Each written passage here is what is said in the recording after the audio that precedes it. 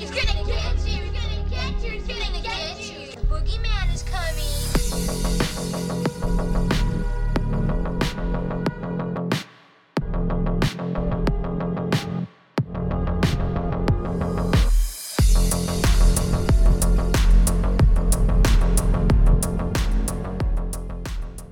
Welcome to this week's episode of Daily Horror Habit, the podcast for horror obsessives. I'm your host, Jay Krieger, bringing you horror movie discussions every Friday for your twisted pleasure. And as always, be warned, these discussions may include spoilers. This week rounds out the month's theme of remakes with a chat about Rob Zombie's 2007 Halloween and 2009 Halloween 2. Zombie's crack at Carpenter's classic slasher franchise showed new facets of Michael Myers and added to the mythos of this slasher icon, by taking an intimate look at Michael's adolescence in Halloween and giving us a look into the mind of Michael and a traumatized Laurie in Halloween 2. In joining me this week to talk remakes, Michael Myers, and the madness of Rob Zombie is returning friend of the show and the host of the Nuclear Fridge podcast, Matt Padgett. Matt, welcome back to the show, man.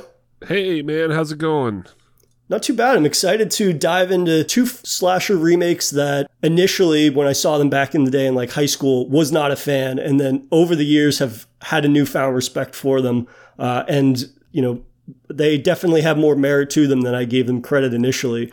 And, you know, I thought you were the perfect person to have on for that, considering last time you were here, we chatted about the Firefly trilogy. So I know that you're definitely a fan of Zombies films, and I'm excited to kind of dive into the remakes with you.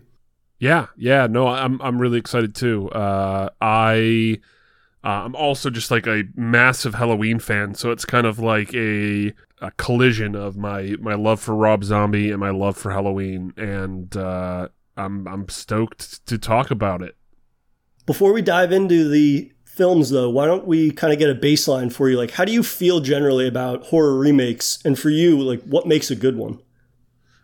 You know what? I'm always excited to see a remake of almost everything, unless it's like, here is a foreign film that we're just making Hollywood. Those tend to piss me off more than anything.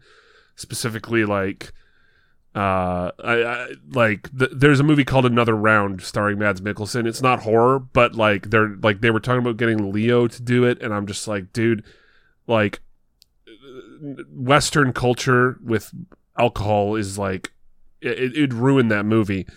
And I recently watched Audition by Takashi Miike, and I was reading about it, and I was kind of like surprised that it wasn't one of the movies that got remade in the early 2000s in the like big Japanese horror being turned Hollywood with like The Grudge and The Ring. Apparently it was, they just never could get it nailed down. And it's just like stuff like that is just like I haven't seen The Grudge or The Ring, the American version, so I don't know. I've heard like they're good, but I don't know. The thing is, like, I would never want to see an American version of Audition. Like, it would just miss the right. point, yeah. And it would just not be. It would just be like a hollow shell of what the original is, and I just couldn't. It just feels a little cheap. When they like, oh, well, people don't like reading subtitles, so let's just turn this into like the Old Boy remake. Like, right. what a pointless fucking movie.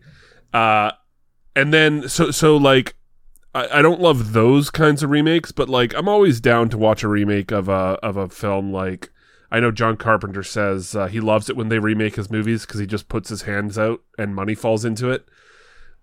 But like, I gotta admit, there aren't many John Carpenter remakes that are like solid movies. Yeah.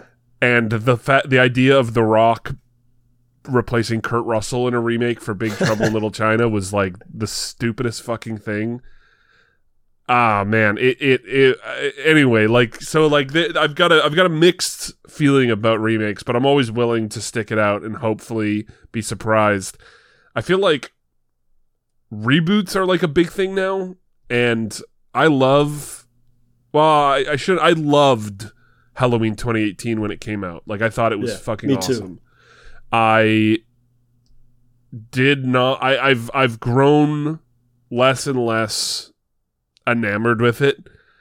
Not only because of the movie itself, like I think like a lot of the humor in the movie is misplaced, and I think it's really stupid.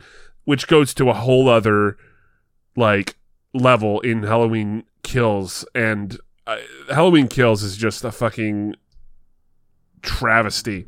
It is so bad, and not in a fun way. It's just like it's like there's the thing, like I'm not one to get offended by anything. I'm not offended by this, but like the fact that there's a gay couple and the little gay guy is called Big John and the big gay guy is called Little John, and like they're calling out to each other while Michael Myers stalks them in their house. There's I feel like it's like a 40-minute scene of them going, Big John, Little John, Big. It's okay, we get it. They're quirky gay guys with silly nicknames. It's not fucking funny, and this isn't building any sort of tension. This is the terrible fucking movie. That's one part of why I've started to dislike that Halloween 2018. Another reason, and going into kind of a remake discussion, is that it has started a trend of like, here's a remake / sequel / reboot that is set 40 years after the original movie, and we're ignoring every movie between that one and this one, and it's created this weird like movement of filmmaking where it's like I don't think anyone has ever been successful with it except for that first Halloween. Like I didn't like the new Candyman.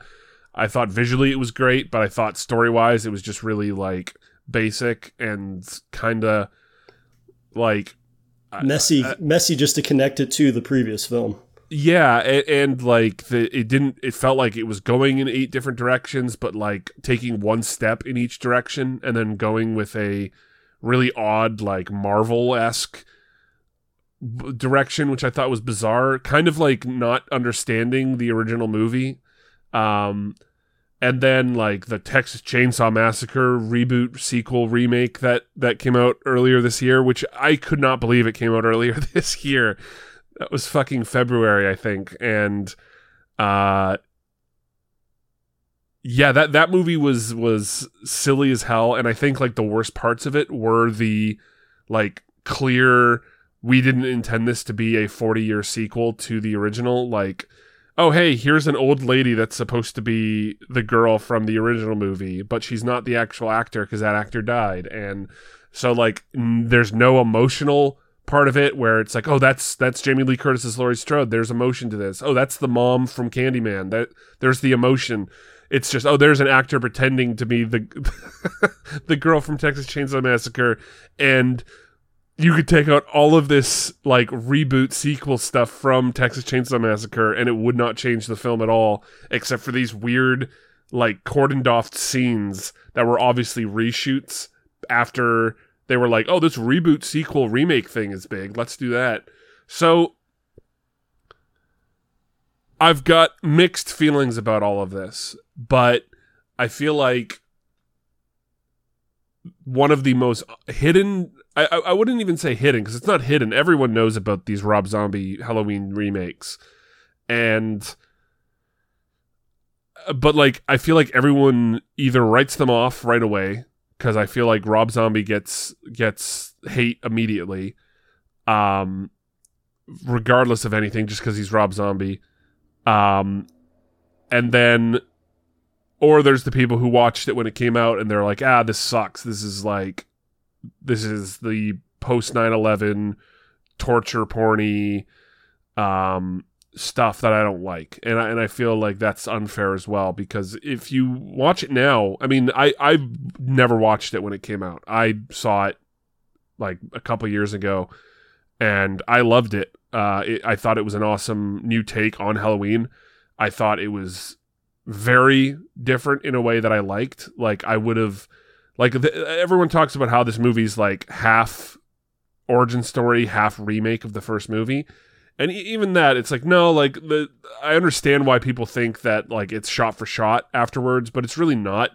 And they do a lot with, like, the characters. They do a lot of, like, you kind of think back to the original and go, oh, it's weird that we don't see any fucking parents in this movie. Like, like, the only parent we see is the police officer. And in this movie, like, they really humanize, like, a lot of the people in this movie, a lot of the characters that we don't see from the first movie, like Laurie's parents, and they do a really great job of like making you like a lot of the characters, and then the brutality that is like listen, the Michael Myers is a brutal motherfucker, but Rob Zombie's Michael Myers is like on a whole other level where it's like this guy is fucking mean, and it's not done in a way where Michael Myers is then a joke or people make jokes and then Michael Myers gets them like the new reboots do. It is taken seriously. Like there may be some funny scenes in this movie, but they never it's never like a joke that Michael Myers is like in your house while you're playing with a fucking drone. And I see Michael Myers through the drone camera. Oh, weird. Oh, it's like, and now he's like stabbing my husband with knives over and over again. And I'm like, that's not like Michael wouldn't do that. Michael doesn't play with his food. Afterwards he'll put them in a closet and then strategically align them so they fall out of the closet and scare you. But like, I just think like the Halloween remakes by Rob Zombie are just like sorely underrated and deserve a lot more respect for a lot of things he does in that first movie that then goes into like the aftermath of trauma in the second movie, which is just so well done and really makes you go, fuck. Like she had great parents in the first movie. Like we might as well just go into talking about the first movie, but like, I think they're sorely underrated, and it's a shame. It's a fucking shame that they're not given the chance. Yeah, I think the reason I had such a visceral reaction to it was that, the original Halloween and the sequel are two of my not only first slashers that I saw, but two of my favorite horror movies of all time. And so, I saw Rob Zombie's first Halloween remake when it came out in 2007, and I was, I think, a sophomore in high school, and immediately had a very visceral reaction to it of like, this is different, this is explaining. So bouncing off of it and going into it now with an open mind, which I think is how a lot of people that are hardcore horror fans did at that time. Because again, it's of that era where it's like, well, you're making this just to make money and you want to change things to like be perceived as being edgy or something like that, which, I've obviously cooled on that take over the years and whatnot and getting to watch it. And I'm curious for you, how does, exploring Michael's childhood at the first half of the first film, what do you think that really adds to that character more than just being like, this is his horrible upbringing? How does that flesh out Michael Myers for you and make him more of a compelling character than just being this slasher icon that's, very iconic, and the ways in which he kind of dismembers and, hunts his prey and whatnot? How do you feel about that character more so after seeing that childhood? Yeah, so like you, I'm a massive fan of the original Halloween 1 and 2. Like, I think Halloween, the first one, is one of the greatest movies ever made. Halloween 2 is an awesome, moody slasher that I find creepier than the first one, mostly because of my like fear of hospitals. And it's a really moody, creepy slasher. Like, I keep thinking about him injecting that character with the needle, just like stalking Laurie as she's like stumbling down the hallway. But I think back to the first movie, the first scene where the parents come home, they take the mask off Michael, and he's just a kid staring dead forward, just no emotion. What is wrong with this kid? We don't understand. Dr. Loomis is very much like the worst psychologist ever. He's like, he's evil! He's evil! Kill him! I gotta kill him! Ah! And like, that's how he's acting, and fucking, oh my god. He's such a awesome character in both the remake and the original, and he just wants to kill Michael Myers. And I feel like if I was a patient of his and I left our therapy sessions and I just heard him yelling, "The evil has escaped! The evil has escaped!" I'd be like, yeah, that makes sense. But but I would probably find a new therapist. But that mystery in that first one is like, I think like a big reason why people don't like the remake. But I think like it's not explaining Michael Myers from the original movie. This is a brand new universe that Rob Zombie is working in. It's not the original Halloween. They don't even remake that original scene. Like, it's a completely different reason why he eventually goes to the mental institute. And I think it, like, I was really impressed by just how they portrayed a kid who would then become a serial killer. And like, I was reading, and apparently like, PETA gave Rob Zombie an award for showing that like, animal abuse is like an early sign of, psychopathy. And Rob Zombie is a huge vegan, so it's like funny to see that connection. But like, it also shows you that like, while like, yeah, the original, it's scary that he's this kid that's just fucking violent for seemingly no reason. Just ignore the later movies where they kind of imply that it's a cult that's but like, goes into some loopy places. Yeah, it's this creepy kid who just has no reason to be killing people. Why did he kill his sister? We don't know. He's not talking to us. But in this one, it's like, no, Michael Myers loves his mom, and when someone insults his mom at school for being a stripper, he kills that kid in the woods, which is like such a creepy fucking moment. But you sympathize with them because you're like, yeah, like, I don't like, I would have people make fun of my family, and I'd want to do the same thing. I wouldn't, because I'm not a psychopath, but Michael Myers is.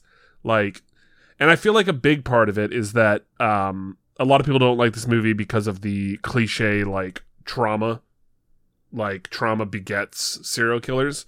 And I get that. Not everyone that goes through trauma. I've gone through trauma, and I've come out fine, as far as I know. But this is a horror movie. Like, we're not watching a Richard Linklater movie. We're watching Rob Zombie remake Halloween, and he's doing it.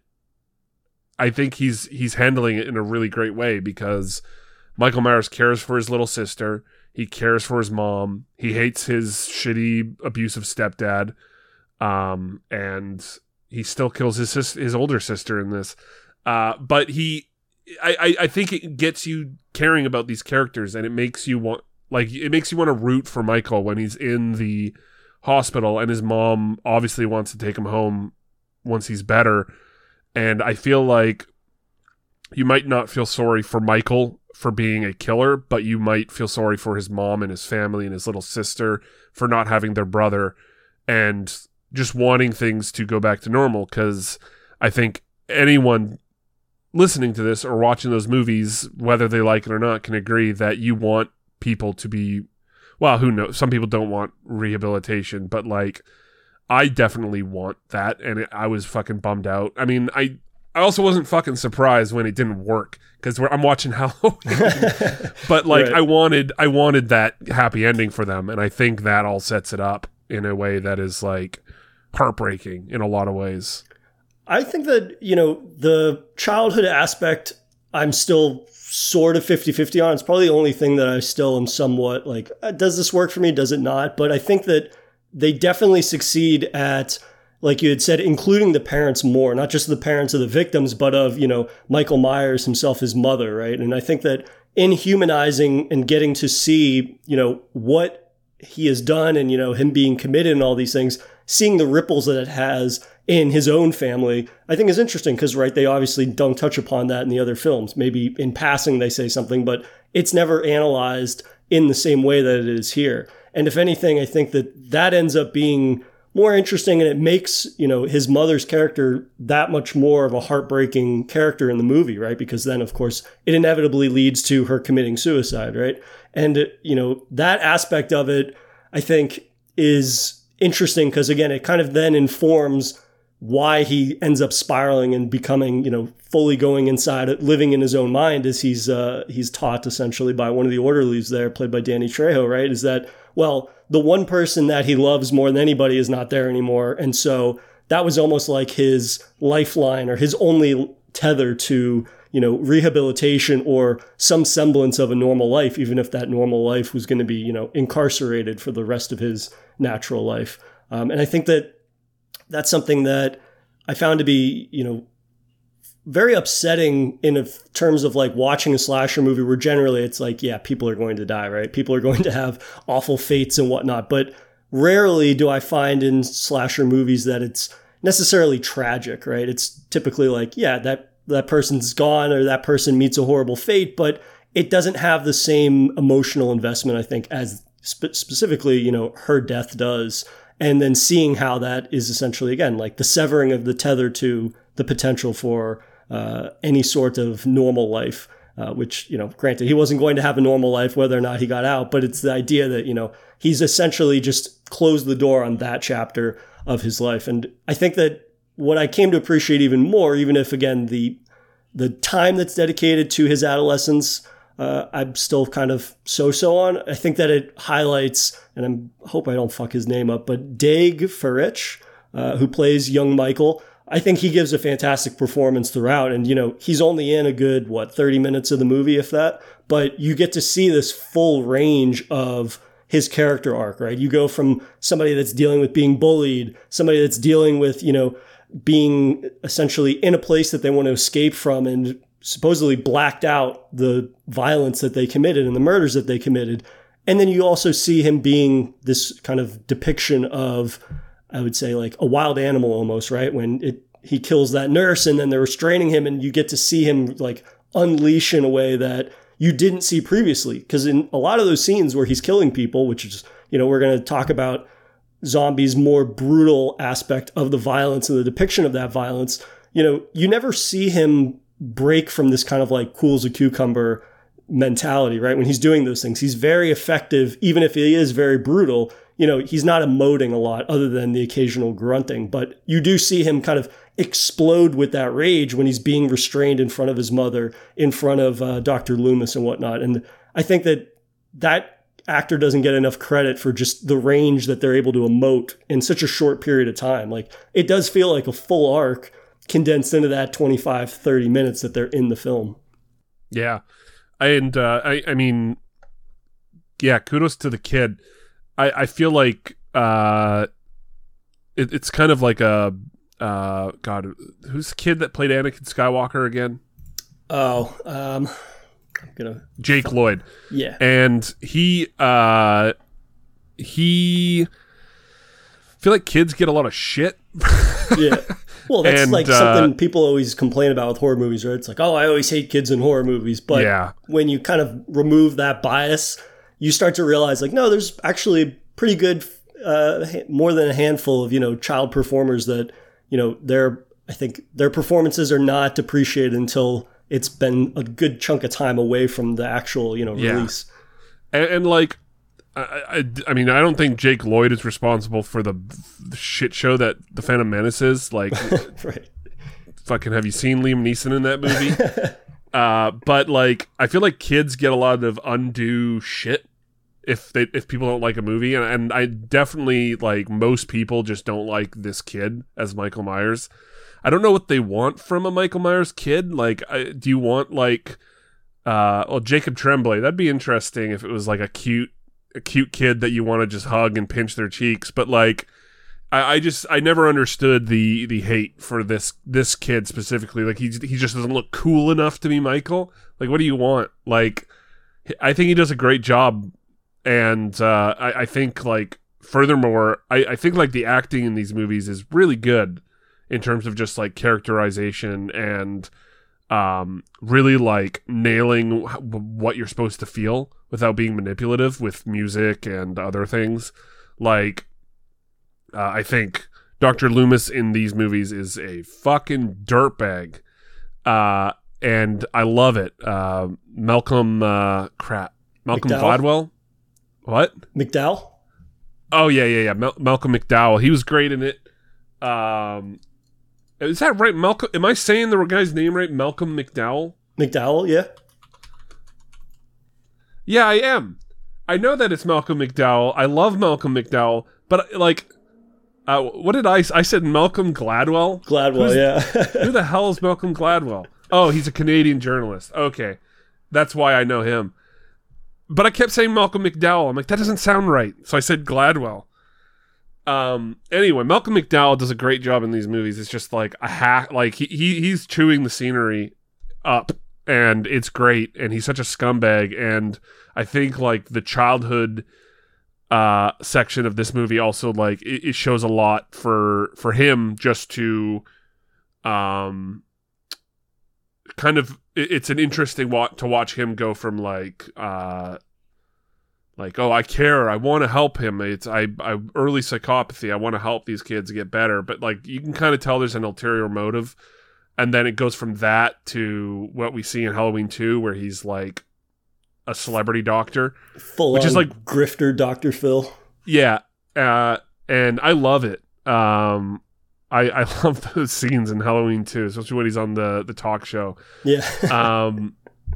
But like it goes a lot into his character too, which I really like. But we were talking about Danny Trejo, and I just want to say like this movie does such a great job of like showing genuinely good people. Like Danny Trejo, Laurie's adoptive parents, and I like when he kills Danny Trejo because his rage basically gets unleashed because some guards decide to fuck with Michael, and it's like Danny Trejo loved you, he took care of you, but you are just a fucking murderous beast. And people can say it's mean, people can say mean-spirited, people can say it's cruel, but Michael Myers is not one to recognize nice people. And I don't know why you're watching a horror movie if you're upset about things being mean-spirited, unless it's like way over the top. But like, I almost cried when Danny Trejo got killed by Michael Myers, because it was like genuinely like, fuck, dude. It was going back to that, you want to give Michael Myers a hug. I don't think you should.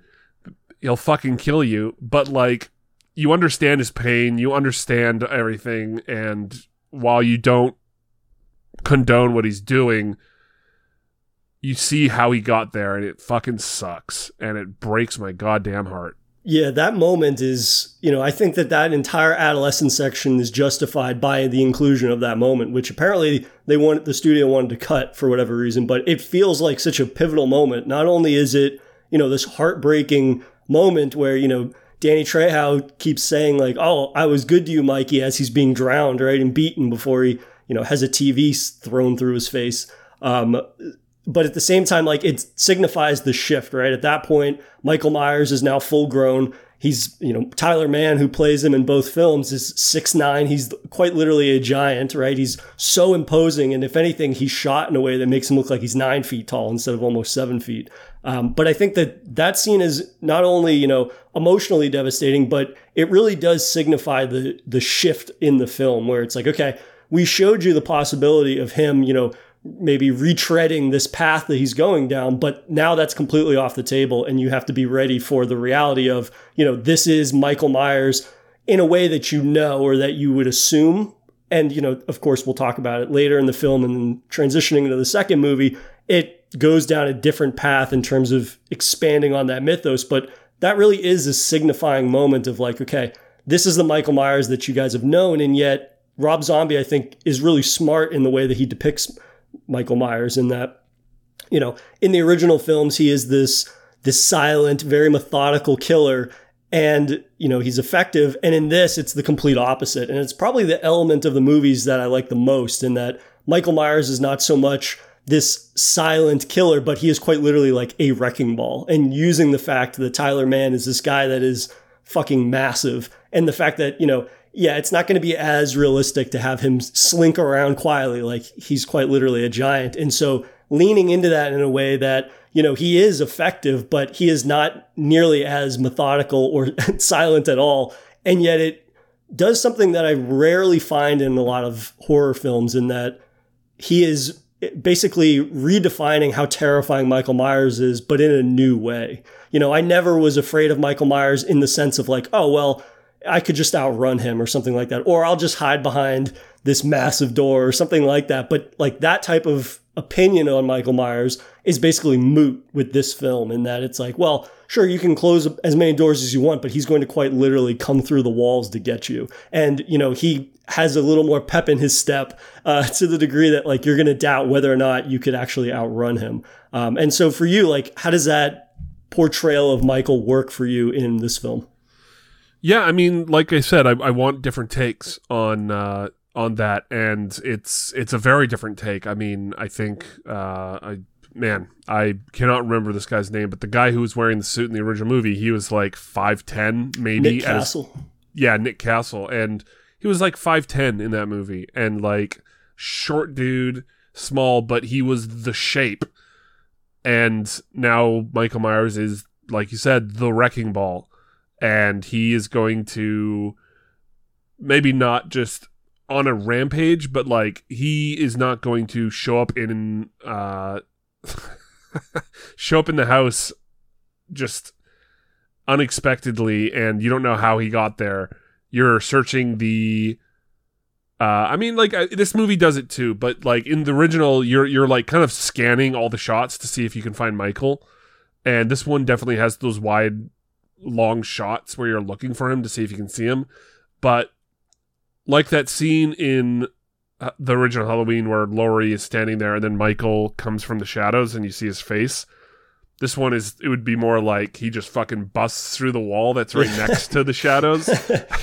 He's like the Kool-Aid man almost in this, in a way that's like a funny characterization of it, but like is quite literally terrifying in the way that Zombie captures that. And I really do like that almost like destructive derby kind of aspect of the movie, because like I said, it makes that character terrifying in a way that I never typically associated with it, just because of, you know, thinking about the more classical depictions of it. But, you know, I think that comes throughout the entire film, even when he's a child, right? And that's the sort of brutality of the violence, and Zombie maybe taking a page out of like exploitation films and being like, well, we're not only going to, you know, have these depictions of murder in various ways, but we're going to linger in those moments a lot longer, which I think is what makes it, the violence, you know, as comically over the top as Michael is in terms of his depiction and whatnot, and how, you know, he essentially has superhuman strength in a new way in this movie.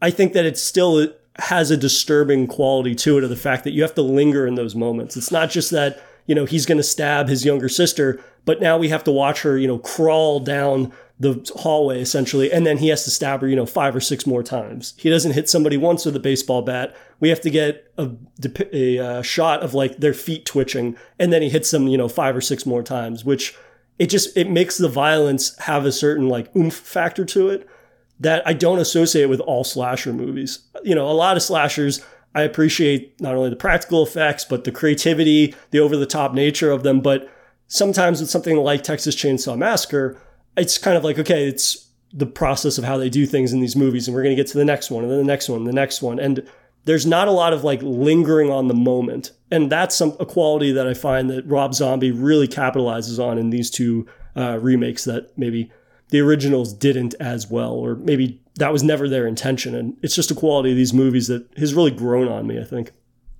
Yeah.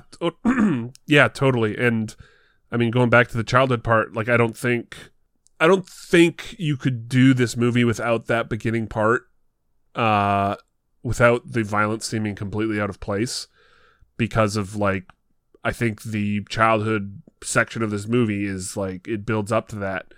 And I was thinking as you were talking, like, what if they did this with Psycho, where there was a much more brutal wrecking ball Norman Bates?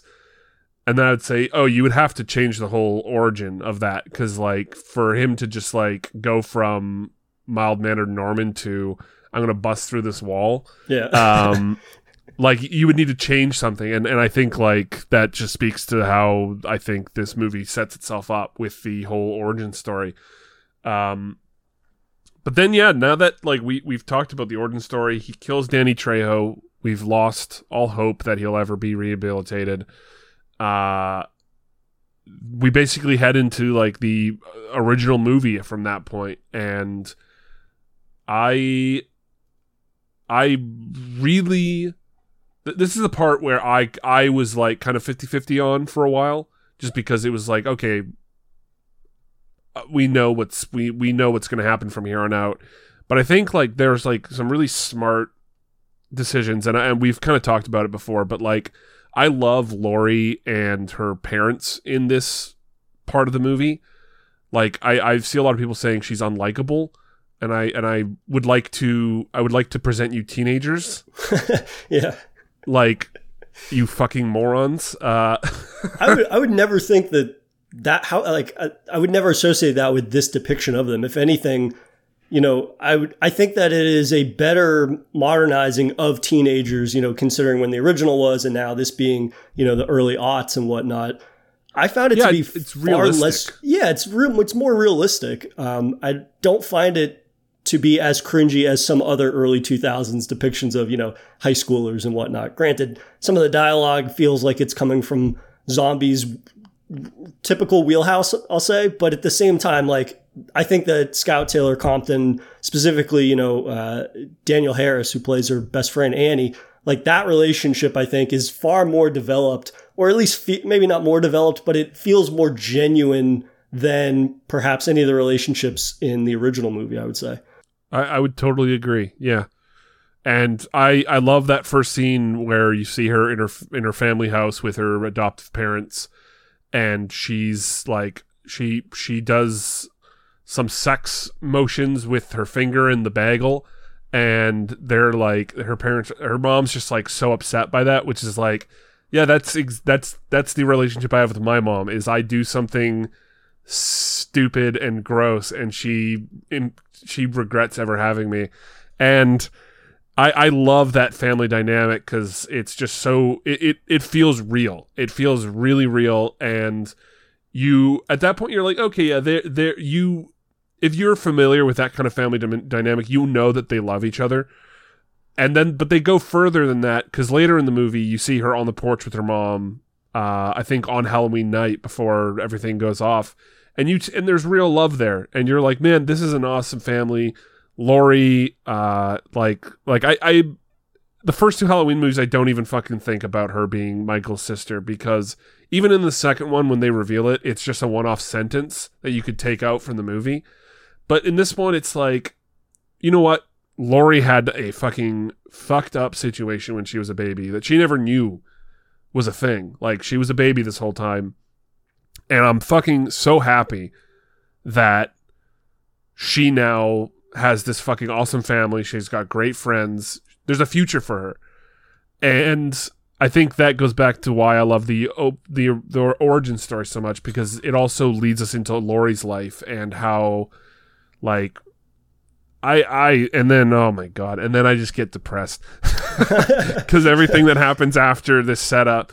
And that's why I love this movie so much, and why I've totally turned around on the second half, is they do enough to separate it from that first movie. And and then fucking Laurie's future is destroyed and loses a second family. Yeah, it's horrifying. You mentioning that scene where they're sitting out on the front stoop on Halloween night just reminds me of one of my favorite moments in the entire movie, and probably one of my favorite shots of the entire, like, Halloween series. And it's when, you know, her mother, who's played by Dee Wallace, like, goes back inside. Laurie leaves to go party with her friends, and her father's standing on the porch smoking a cigarette. And, you know, as soon as he turns to, like, look the other direction, Michael essentially, like, bum rushes him and drags him into the house.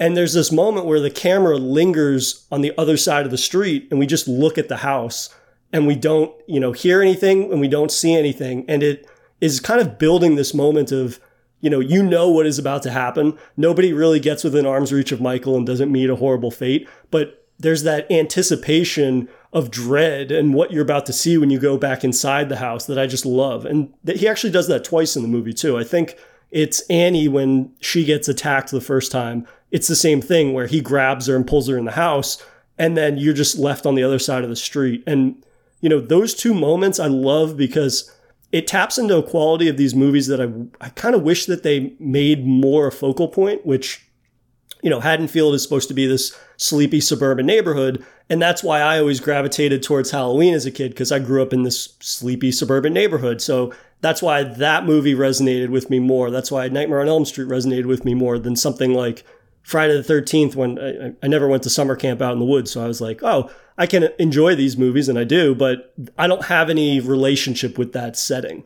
And I think that I wish that they tapped into the suburban aspect a little bit more in these movies, like the two shots that I just mentioned, because it's instilling in the viewer that like, oh, if you live in a suburban neighborhood, this could be happening inside and you wouldn't realize. It's Halloween night. People are home, but nobody is hearing what's going on inside the house. And that, I think, is a quality that I really love about this movie. And, it's 2 quick scenes. They're probably not more than 7 or 8 seconds, but I think that that's, again, really a masterful deployment of the camera in a way that I don't always associate with Rob Zombie. Which I thought was really standout moments. No, I totally know what you mean. It reminds me a lot of, well, this one's a little weirder, but it reminds me of that scene with Walton Goggins and Bill Moseley in House of a Thousand Corpses. Oh yeah, where it pulls out and it's this huge like bird's eye view of the scene, and it's like, this is weirdly artistic. Like, yeah. So yeah, you see sprinklings of it in his earlier stuff, but yeah, no, I totally agree. It's I think it's a gorgeous shot. And then I mean, like that's pretty much like how I feel about this movie. Like heartbreaking in so many ways. I mean, from here on out, it's pretty much like slasher heaven, and it's gorgeous. But like that's pretty much my whole summation of this film is the just it shows us the roots, it shows us all this possibility, and then it takes it all away from us and makes us depressed. And I love it. I think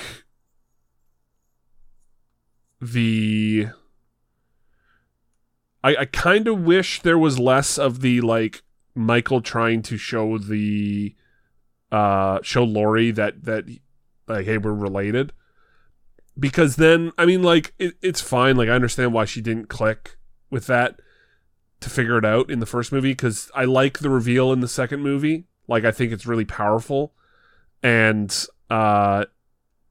I think that's my like main criticism with that movie is that like that scene kind of feels cheesy in a weird way. Yeah, the way that they wrap up this movie too. I mean, initially nobody knew that there was going to be a sequel, and Rob Zombie was not interested in that because he had such a horrible time working with the Weinsteins. Shocking, but it was the type of thing where they try to introduce something, and then I don't even like generally the way the movie ends in terms of it cutting to black as soon as she shoots him in the face. It was kind of like, okay, so just not knowing that there was going to be a sequel, I would probably be a little disappointed in that ending, because it is just kind of like, there it is, he's dead kind of thing. But granted, it's Michael Myers. But, in watching these back to back this week in prep for this, I enjoyed it more just because, of course, you get to have that connectivity. Of course, there's going to be a sequel, and diving right into that. But, I think that we should dive into the second film, because while I was excited to talk about Halloween 1, Halloween 2 is a film that I came to within the last year and immediately loved it for seemingly what a lot of people don't like, in that the original film, it is tied to a certain amount of duty in terms of like being not faithful, but in terms of like certain rules you have to play with. You're going to reboot such a classic franchise, such a classic film, right? You can introduce new facets of it, but it doesn't necessarily go outside the realm of what you would expect from a Michael Myers movie. And with Halloween 2, that completely goes out the window in a direction that I really love. And I'm excited to kind of unpack that with you. And I want to set it up a little bit because I think not everybody is as familiar with Zombie's Halloween 2. So this one was released just 2 years after the original Rob Zombie film. He would begrudgingly return because he was not interested, like I said, after his experience with the Weinsteins, but they were going to make one, and he wanted his vision to, come through in a way that really only he could do. This one is part slasher again, of course, but it is also equal parts psychological thriller in a way that I think is really, really interesting, because it gives us this facet of both Laurie and Michael that we haven't seen before in more depth than we had seen in any of those previous sequels and whatnot. So, it picks up a year after the previous film. While Laurie's physical scars have healed, clearly, as the film explores, like, she has this very traumatic PTSD, essentially, that she's still dealing with, and it is really defining her life at this point. And I think that, again, talking about these more artistic or more standout shots in Zombie's career, like, the film, after a brief flashback to Michael, the film opens with Laurie walking down the road after she shoots Michael in the face. Brackett finds her, they take her to the hospital, and then you get this really, really upsetting, and, it is disturbing, but it's more upsetting, I think, in the way in which the camera basically follows her body when she's in the hospital, and it's showing all of the individual wounds that she has, right? It's going through and it's reminding the audience, the physical damage that she went through. I think sometimes in horror sequels specifically, they show a survivor as being traumatized or, is sort of achy and whatnot, but it's almost like they recoup from that in the first 10 minutes of the movie, so you can kind of just run with the sequel. And in this movie, it doesn't fast forward through that. And I find it to be really, really effective in just, going over each stab wound, each cut, each of the things that the doctors have to do to, fix her body, essentially. And that is really upsetting for the reasons that you mentioned in terms of, like, fleshing Laurie out more and more, seeing her relationship with others and seeing what she went through with her family. She went through all of that and survived, but it makes that road to recovery seem so much longer in a way that I find to be really, really effective. And yeah, again, it's just like an element of a zombie movie that, again, feels very unzombie almost in the sort of attention to detail, not getting carried away and going off to maybe his stylistic bag of tricks, if you will. It just feels very relaxed and very emotionally involving. Of course, it is also, very graphically disturbing as well when you see all the damage that she went through. Yeah, I mean, like, that opening scene was I mean, it's surprising because it's a fake out. Like, they kind of I was curious, like, how is this, like, because I heard about, like, I knew what it was about. Like, it was about, like, my friend was like, it's really great, it deals with, like, Laurie's trauma. I'm like, oh, this feels like way more like an actual, like, direct sequel to, or direct remake of Halloween 2. And then, of course, it's a nightmare that she's having. And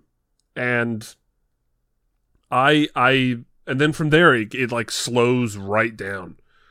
And she's living with Annie and her father, and has horrible nightmares, and she's not doing well. She's dealing with a whole lot of trauma. Her therapist is dealing with her. Her friend is running. I mean, like, she's become very short with Laurie, and Laurie has now got these weird friends at work who are fucking scumbags, and she's not doing well. And I'm really impressed by the way they handle someone dealing with trauma, and how, like, you see this girl and you're like, oh my god, this is a shell of who we saw in that first movie when she was with her adoptive parents, and you're just like, Christ, this is upsetting to see what has happened, and you're rooting for her to get better, and it's just, it feels like inching forward, she takes big steps backwards, and it's just, oh man, it is a way more depressing film, especially after seeing the first one and liking the first one a lot, but then you're just like, you're dumped into the deep end of trauma and the repercussions of it almost immediately, and then you are not let go for almost the entire film, or the entire film for that matter. It is very well done. I was very impressed with it. It's something that I wish these new Halloween movies dealt with more, was trauma. And they, like, the Halloween 2018 talks about, like, they did a lot of interviews. They're like, oh, this is about trauma and reclaiming yourself. And it's like, not really.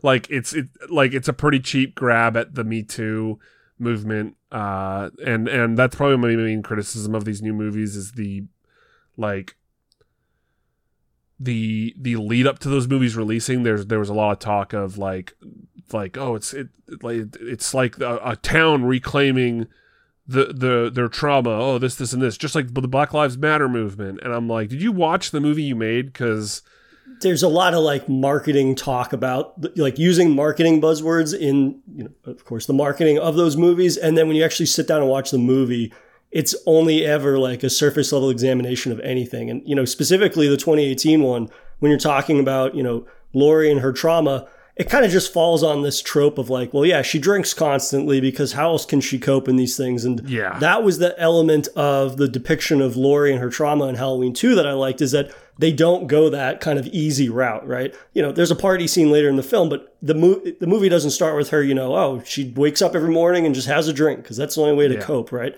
I think that it's a much more muted depiction of specifically like depression and what could, very easily be an element of PTSD and whatnot, right? I think that they show that in her environment, right? You see her bedroom, not only herself, like she looks like she hasn't slept in a month or an entire year since last Halloween, but then you go into like the bathroom, right? And there's like graffiti all over the walls and there's stickers everywhere and everything. And I think even either her or her friend Danny or Annie had written on one of the walls like, clean up your side, bitch, or something like that. And it's just like, it's more about just showing kind of like what her day-to-day environment is like, rather than, again, something that kind of just falls into these tired tropes of like, well, if you're depressed, you drink, or you don't talk to anybody, or you get into fights, that kind of thing, where it's like, you need to think about, and this was 2009, so it's not that reassuring that like all these years later you get to 2018 and we're back to those kind of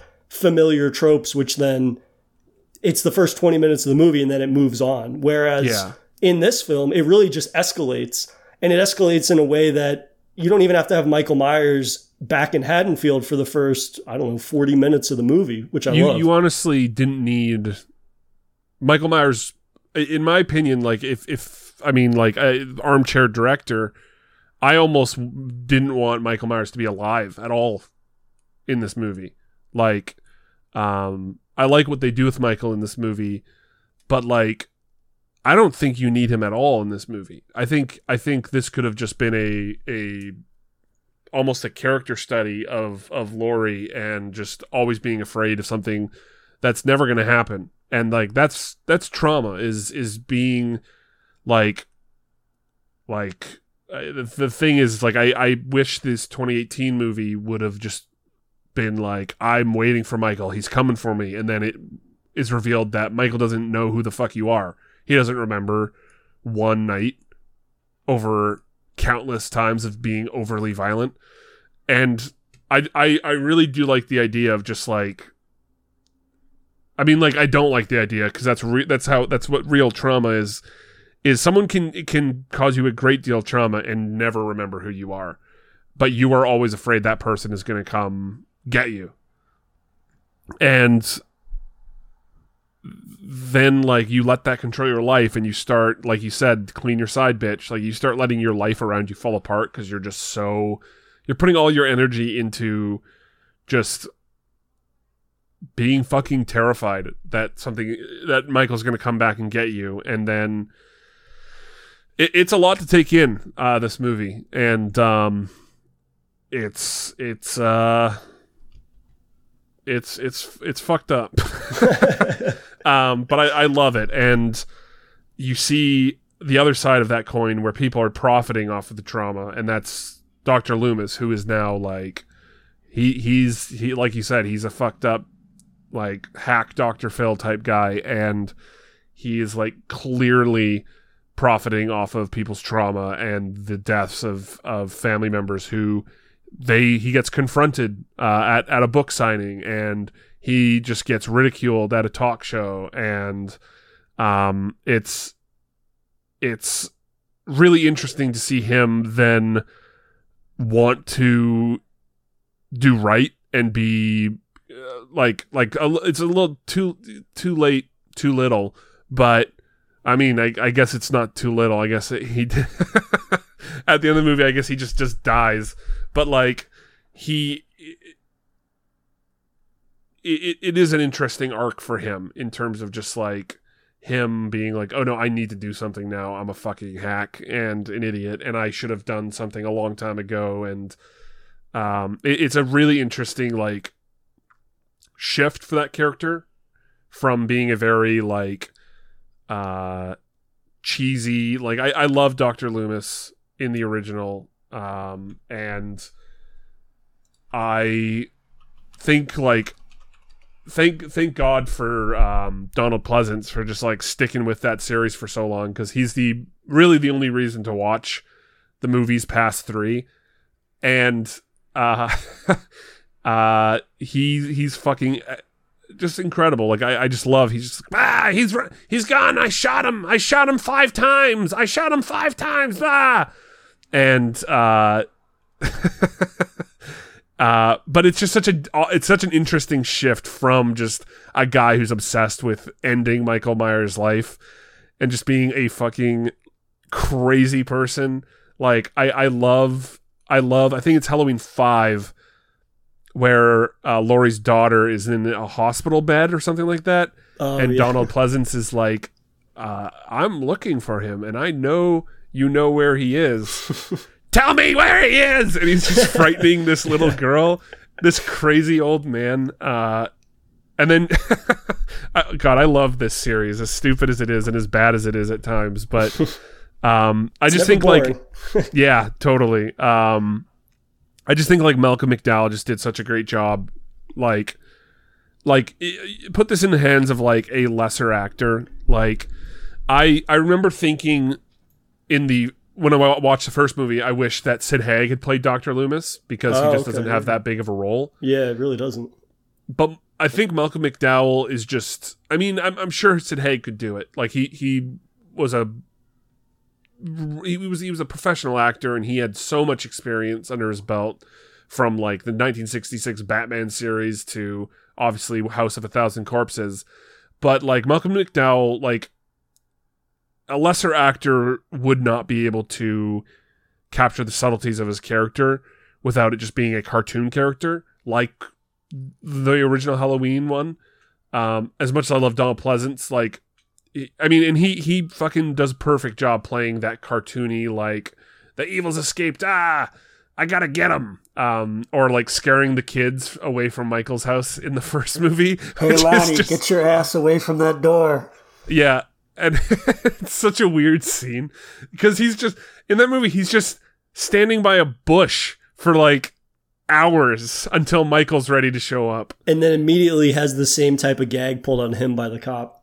Yep. But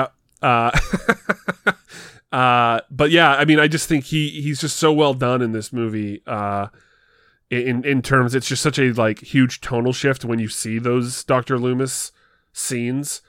And I feel like they do a good job of bumping him against Laurie's stuff with like being confronted, basically the world thinking he's a hack. He's not a, like, he's successful. He's profiting off of trauma, but everyone thinks he's a dirtbag.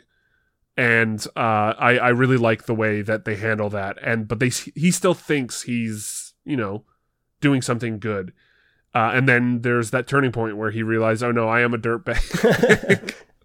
Well, I like the contrast, I guess, between the original films and this, in that this is like a more cynical view of, whether it be, let's just call them like TV doctors, right? And I think that it's the idea that it almost challenges the original idea of Loomis, where it's like, really, this guy's going to dedicate 15, 20, 25 years to this? And it's just like, yeah, it's going to destroy his life, but he's going to be broke. It's like, in realistic modern times, like, it would be much more likely that you would get somebody like this that's like, oh, well, this started out as a righteous effort, right? You get those moments early on when he's interviewing Michael in the asylum, right? They are having this kind of genuine moment. They're having this heart-to-heart. He even embraces him at one point when he starts crying, and it's like, that feels genuine.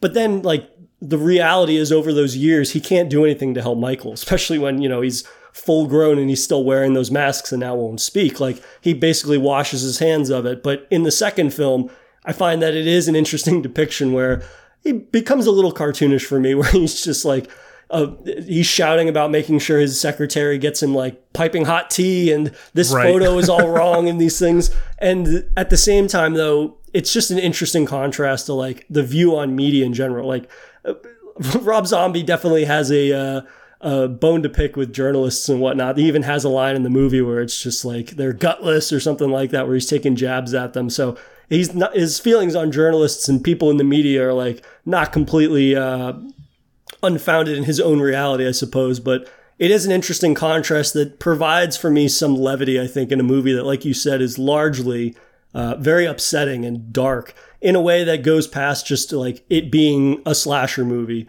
Which, you know, we kind of skated past it a little bit, but that intro, right, that dream sequence, which is basically a 25-minute homage to the second film, I really love. I think that that's the way that I would want a director to handle a homage, and that, you know, you're taking the best elements of that original film and you're condensing it into this very bite-sized but, you know, concise but brutally efficient kind of nod to that, and using that hospital setting. And while, you know, it doesn't use that setting in a way that we didn't see before, it has this new wrecking ball, unforgiving, unstoppable Michael Myers brutality. And, you know, when you talk about zombie movies, right, we talked about it when we went through the Firefly trilogy, you know, he has almost this like family that he makes with character actors and actors that are getting their start.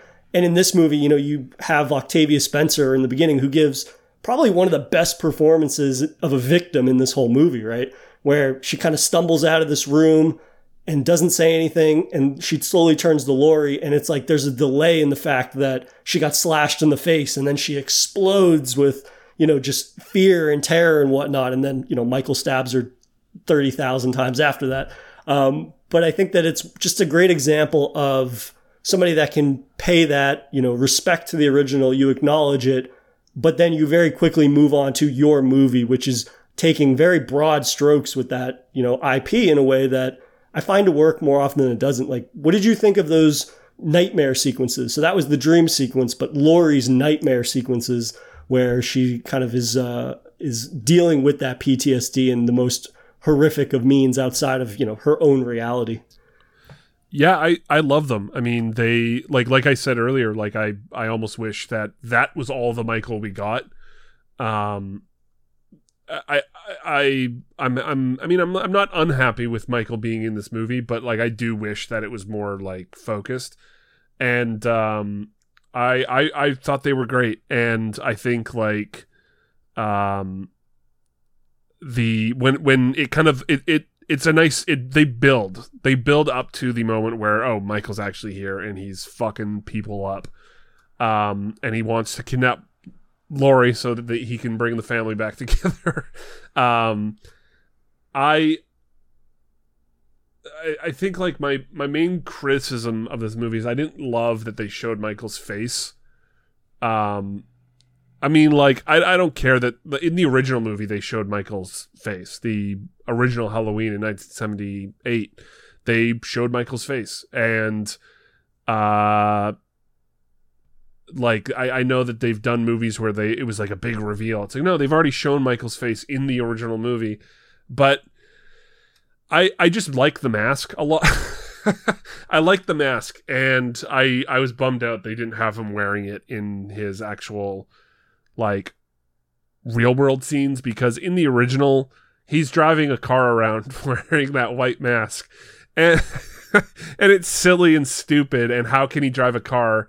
Do they have driving lessons at the institute? But like I do miss the mask from that, and I liked the strip club scene with Michael, the real world strip club scene where he kills a couple people. He kills Jeff Daniel Phillips, I think. That's his name. Yeah. Yep. So, thank God. I've been so bad with names this episode. And I thought it was great. They do it again where you feel bad for a character, because like the scene where the fucking Hicks in the field, they start beating him up, and the girl's kind of like, oh, let's stop doing this. And then he kills all of them. Yeah. And eats the dog. Yeah, he eats the dog. They actually show him eating a dog this time. which is awesome because that's what we've been waiting for since 1978. Yeah, it's good, but like I said, like I feel like I'm just like not 100% into the Michael Myers stuff in this movie. Like my heart is set in I wish it was this just character study of Laurie dealing with this shit, and then maybe this side stuff of Loomis maybe coming to realize he's a fucking asshole. But like, I guess you could still do this scene, but then it comes to the point where they find out who Laurie Strode's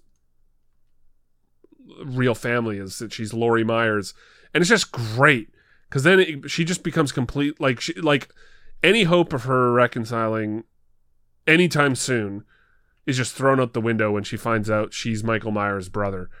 And that is wild. That is such a bomb.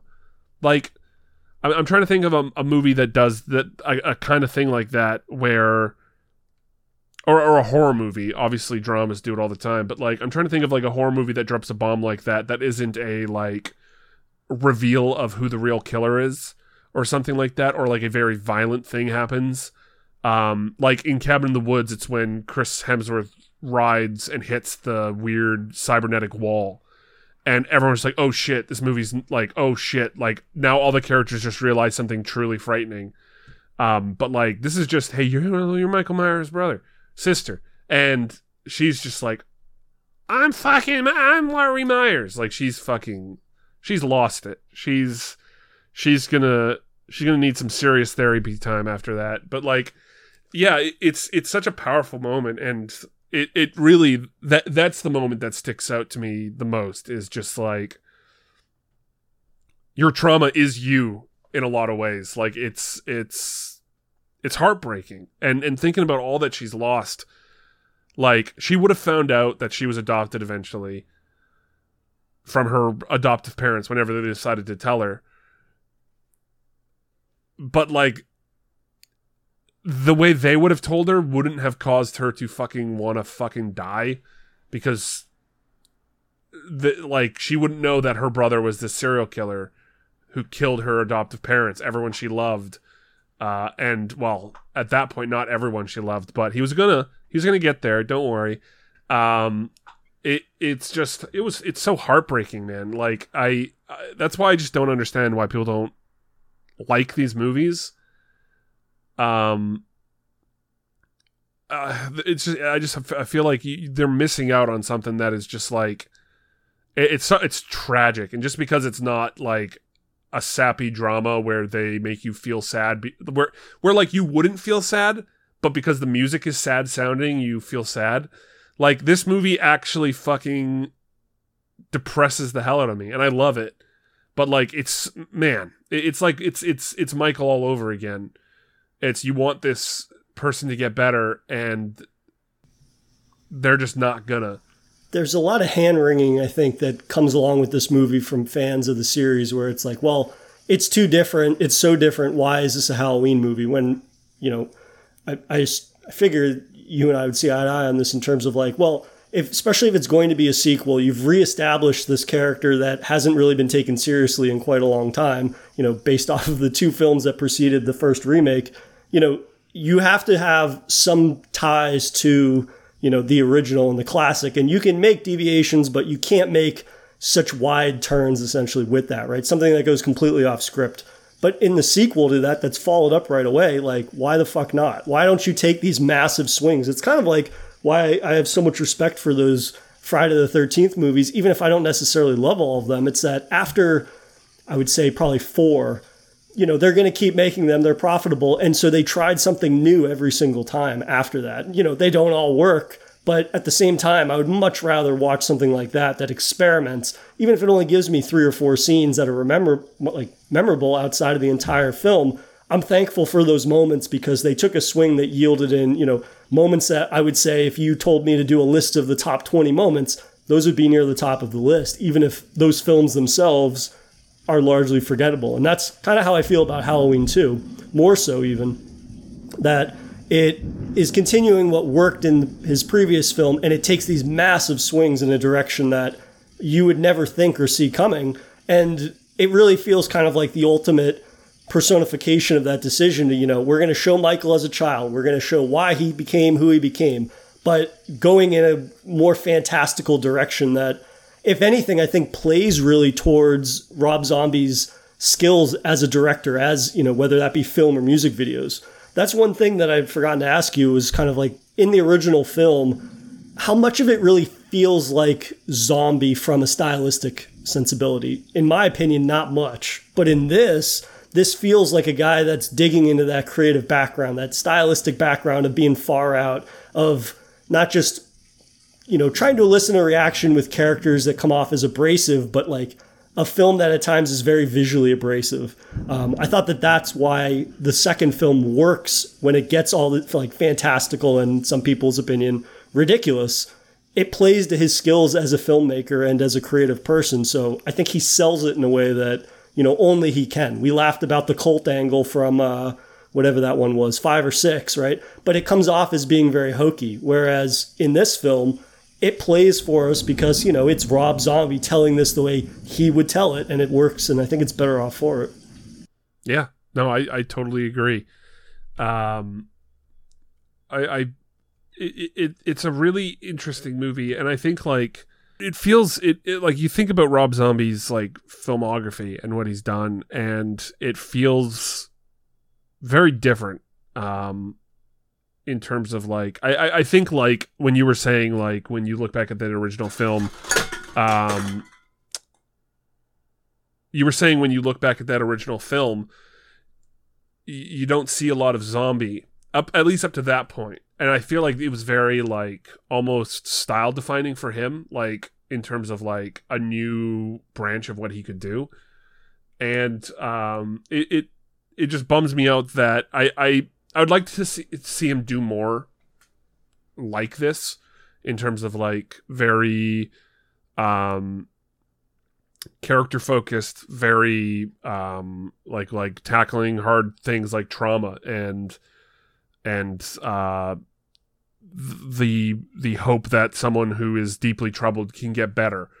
And I think he might be, unfortunately, might be a little too far past that. Maybe he does revisit it. I mean, I don't know the guy. I don't know what he's thinking. And I'm very excited for the Munsters. Even though that trailer was a little weird and felt like... It was certainly a trailer. I like the vibes of the trailer, but I hope they do some, ADR. It seemed like a very slapped together trailer, but I like the vibes of it.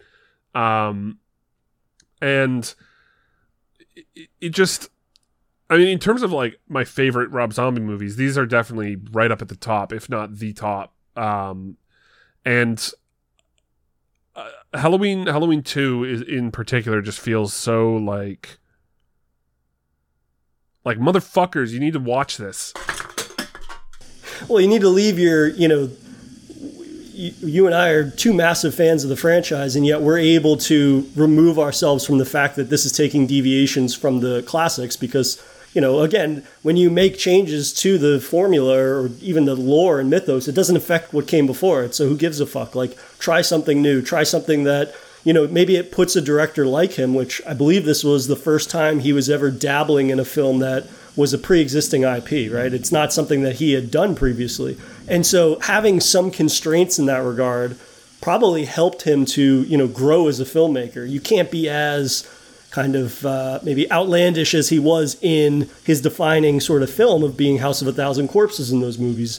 Granted, you don't want him to have the same level of interference that people like the Weinsteins would have on a film like this or both of those films, but just having some parameters maybe helped reel him in a bit, and in that, it makes him really kind of strengthen himself as a filmmaker, which is why I think I enjoy the first film as much as I do, and yet I don't consider it to really resemble a Rob Zombie film overall, While there's certainly elements of his sensibilities as a filmmaker in there, at the same time, though, it feels very cut and dry in a way that I don't associate with a lot of his other films. And if anything, I just hope that, he gets another, maybe that's the case with the Munsters, right? A pre-existing IP, he's going to have his brand of weirdness in there, but maybe there's a little more kind of grounding him in something that has to play by some rules, if not all of the rules. Yeah, totally. I am curious. What cut of this movie did you watch? Did you watch the uncut? No, so I have the theatrical cut on Blu-ray, but I did read about the director's cut. Okay. Yeah, so what was... I've only seen the uncut version. Oh, okay. So in the theatrical cut, it's essentially Laurie kills Michael, right? She comes out of the shed, and she's wearing the mask, and she takes the mask off. And essentially, it's kind of like that ritual that they were trying to do on her to like put Michael in her. It seems that came to fruition. Whereas I believe in the director's cut, she gets killed, right? Yes. Here, I'm going to look up the specific differences. 9 ending differences. Because, like, it's very weird. I think the... It's like they kill her, and then like you see her in the hospital though, and it's playing Love Hurts, and she smiles at the camera, and it's like, and sees her mother, right? Yeah. I don't know how to feel about the ending of Halloween 2. Like, I love these movies, but like the ending is it feels very strange. No, definitely. I think that's a point of contention for me still, even, is those endings, right? And I would almost want something that's a merger of the two. There's also there's a fan theory that apparently at the end of the movie, like, Michael is dead at the end of the first movie, and that this is all in her mind. Granted, I don't think that tracks as well because of all of the scenes that we get of, Michael, obviously. And if you had cut those out, kind of like something along the lines of what you'd said, the movie would play better, I think. And not to say it doesn't play well. But I think overall I would have liked something that, she kills Michael, that ritual is completed, and she comes out wearing the mask, and then it's just Brackett basically like screaming or something, and that's the end of the movie. I would like something like that where it's kind of like she survives, but it's the worst outcome that she could have other than, being killed, which I think killing her after, basically putting her through hell for 2 movies and then paying attention to the psychological aspect in the second film, her getting killed in the end feels a little mean-spirited to me. Granted, this is a woman that's gone through the ringer now for 2 full films, and to end on that note, I'm not saying it has to end upbeat, I just don't know if I like an ending where she ends up getting killed. Yeah. While still being damned to a horrible fate, that's one thing, but killing her off is a little too finite for my liking, or a little too clean of a closing that loop. Yeah, but then she isn't dead, because you still see her in the hospital, and it's obviously alluding, and like, so I know some people were like, oh, well, they were keeping it open for a sequel. It's like, I would have fucking hated. Well, whatever. I mean, like, I love these 2 movies. Maybe Rob Zombie could have made a third one. That would have been great. Sounds like he didn't want to, but like, it's just, I feel so conflicted about the ending because it does feel like studio interference in terms of like, well, we want to keep it open, so put her in the hospital and she's all like, oh, I'm crazy now. I'm an evil girl. And I don't know.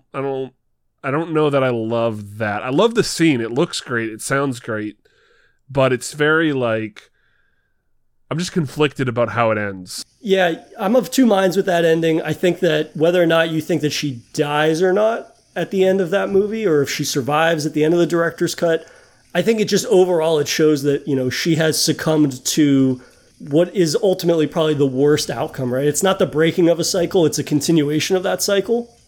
And I find that, it does definitely feel like some studio interference, right? Because, while this movie was critically panned, it still did not have a huge budget. It had a fairly low budget still comparatively.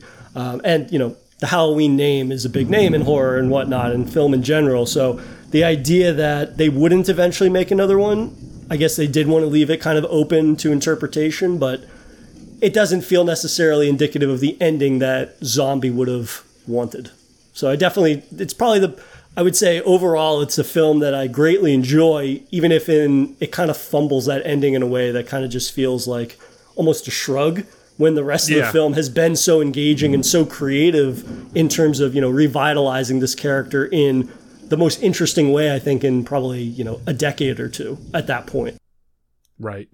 Yeah, so I do like the part where she picks up the knife in this ending. She picks up the knife and then it looks like she's going to fuck up Loomis. I don't know if that's in the theatrical version. No, but he gets it's implied down. that she's going to kill Loomis and then she gets shot. But like even then it's like I don't know.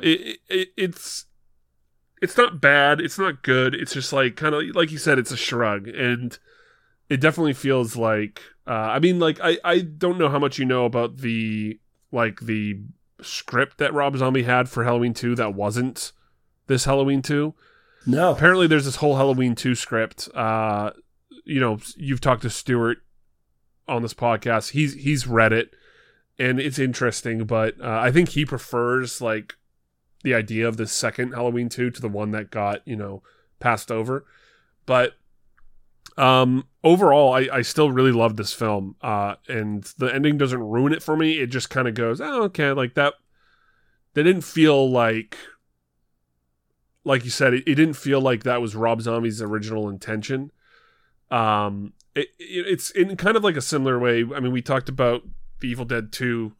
Or no, yeah, we did. We talked about The Evil Dead 2 last time, and we mentioned the Army of Darkness endings briefly, and like I like the theatrical version more than the director's cut ending, just because it's more entertaining. I don't know, maybe I'd like the theatrical version more here, but there's just something that there needed to be a little more there for me to like to just feel like satisfied with the ending, because even if it was just like, oh, Laurie is still traumatized and she's gonna have a horrible life, I'm fine with that. But I just needed a little more matzah on that meatball. So, but I still love the film, and I think more people need to give it a shot and stop being fucking pricks. People need to be more open to change. Change is okay. You can still, if you don't like it, that's fine. You can go back and watch the originals that they love so much, just like we do. And that's don't let a nicer way of saying what I said. I'm trying to be a little diplomatic, but I guess it's the type of thing that it's. I would just like more people to give it a chance, right?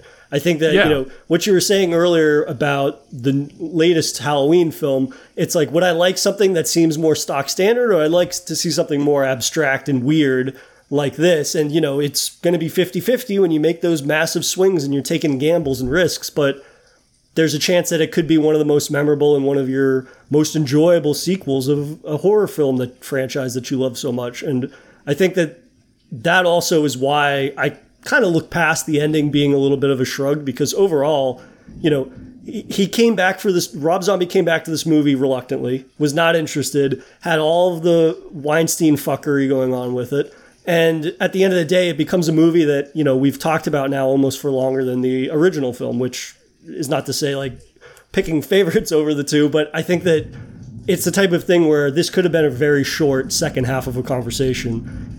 Granted, knowing the obstacles, knowing the fact that it's as weird and out there as it is, and yet it largely succeeds where it does occasionally stumble, I think. Yeah.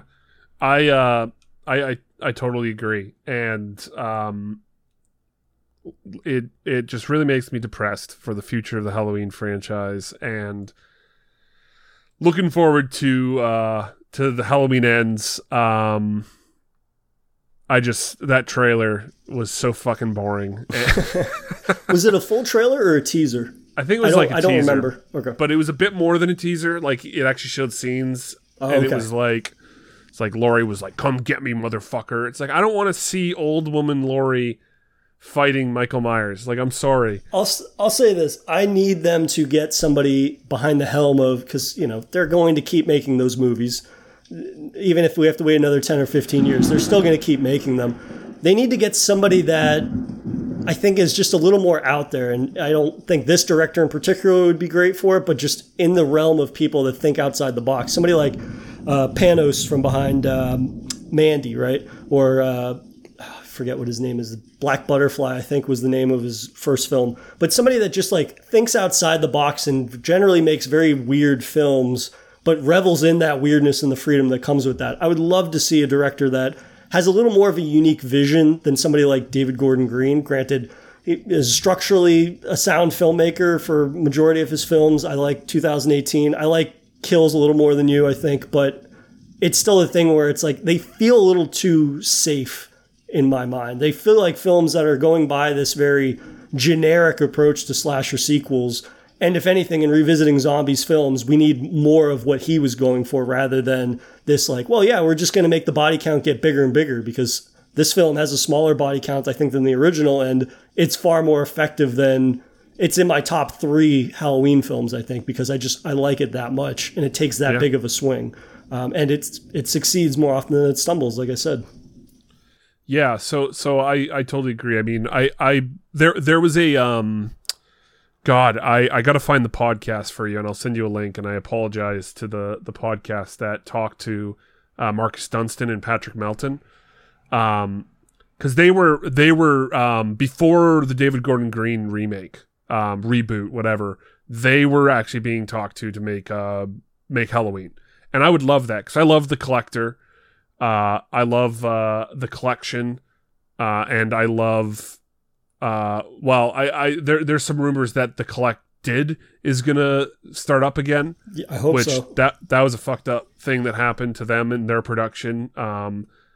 And I love those guys. I think they're great. They made the best Saws. They made the best slasher in recent years, in my opinion. I think The Collector is just such a fucking awesome idea, and I would love to see them get to do the Halloween that they were going to do, because that's just so cool. That sounds so freaking awesome. And I mean, like, let's go back to the original Halloween, or even Rob Zombie. These guys were not like, I feel like giving it to David Gordon Green, when they gave it to him, it would be very similar to giving it to, like, M. Night, giving the Rob Zombie remake timing to M. Night Shyamalan or something like that.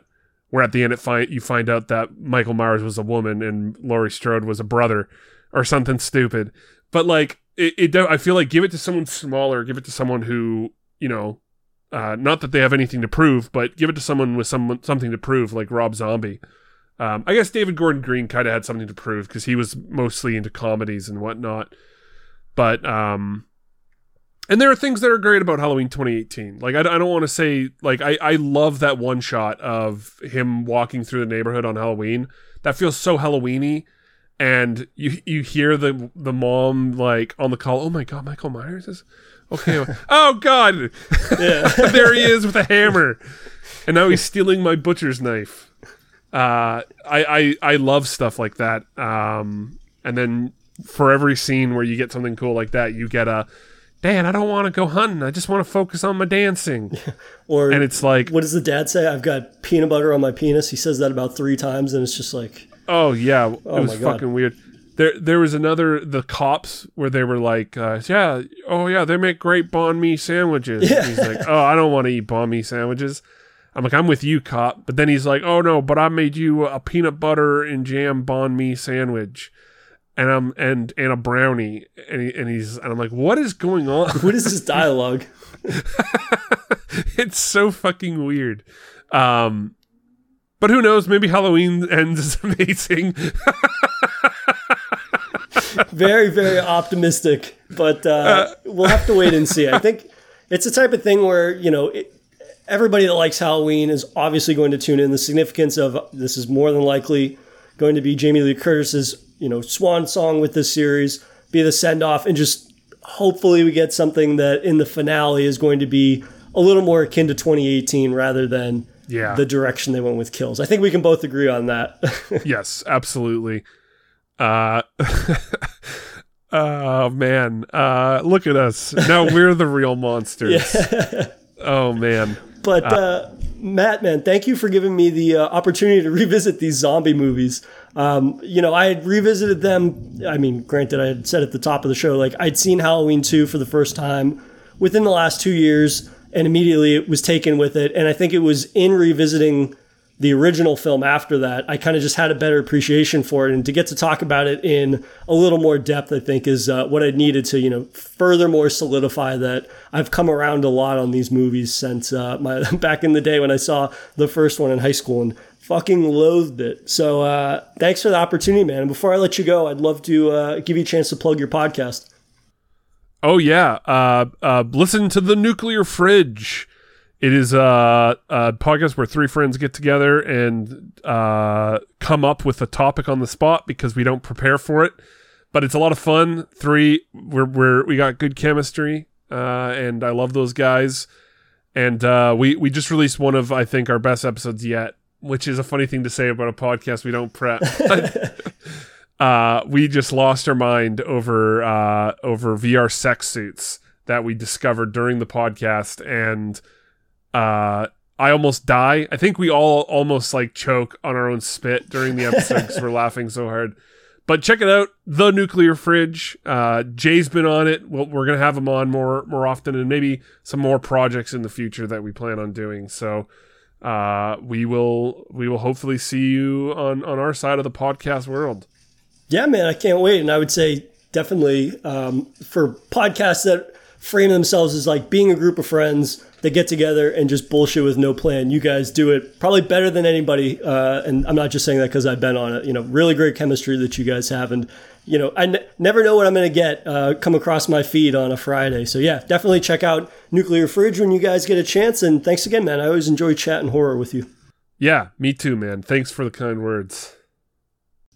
Thank you for listening to another episode of Daily Horror Habit. You can follow the show on Twitter at Daily Horror Pod or give me a follow at NotFunnyJ. Thanks again for listening, and I'll see you guys next week.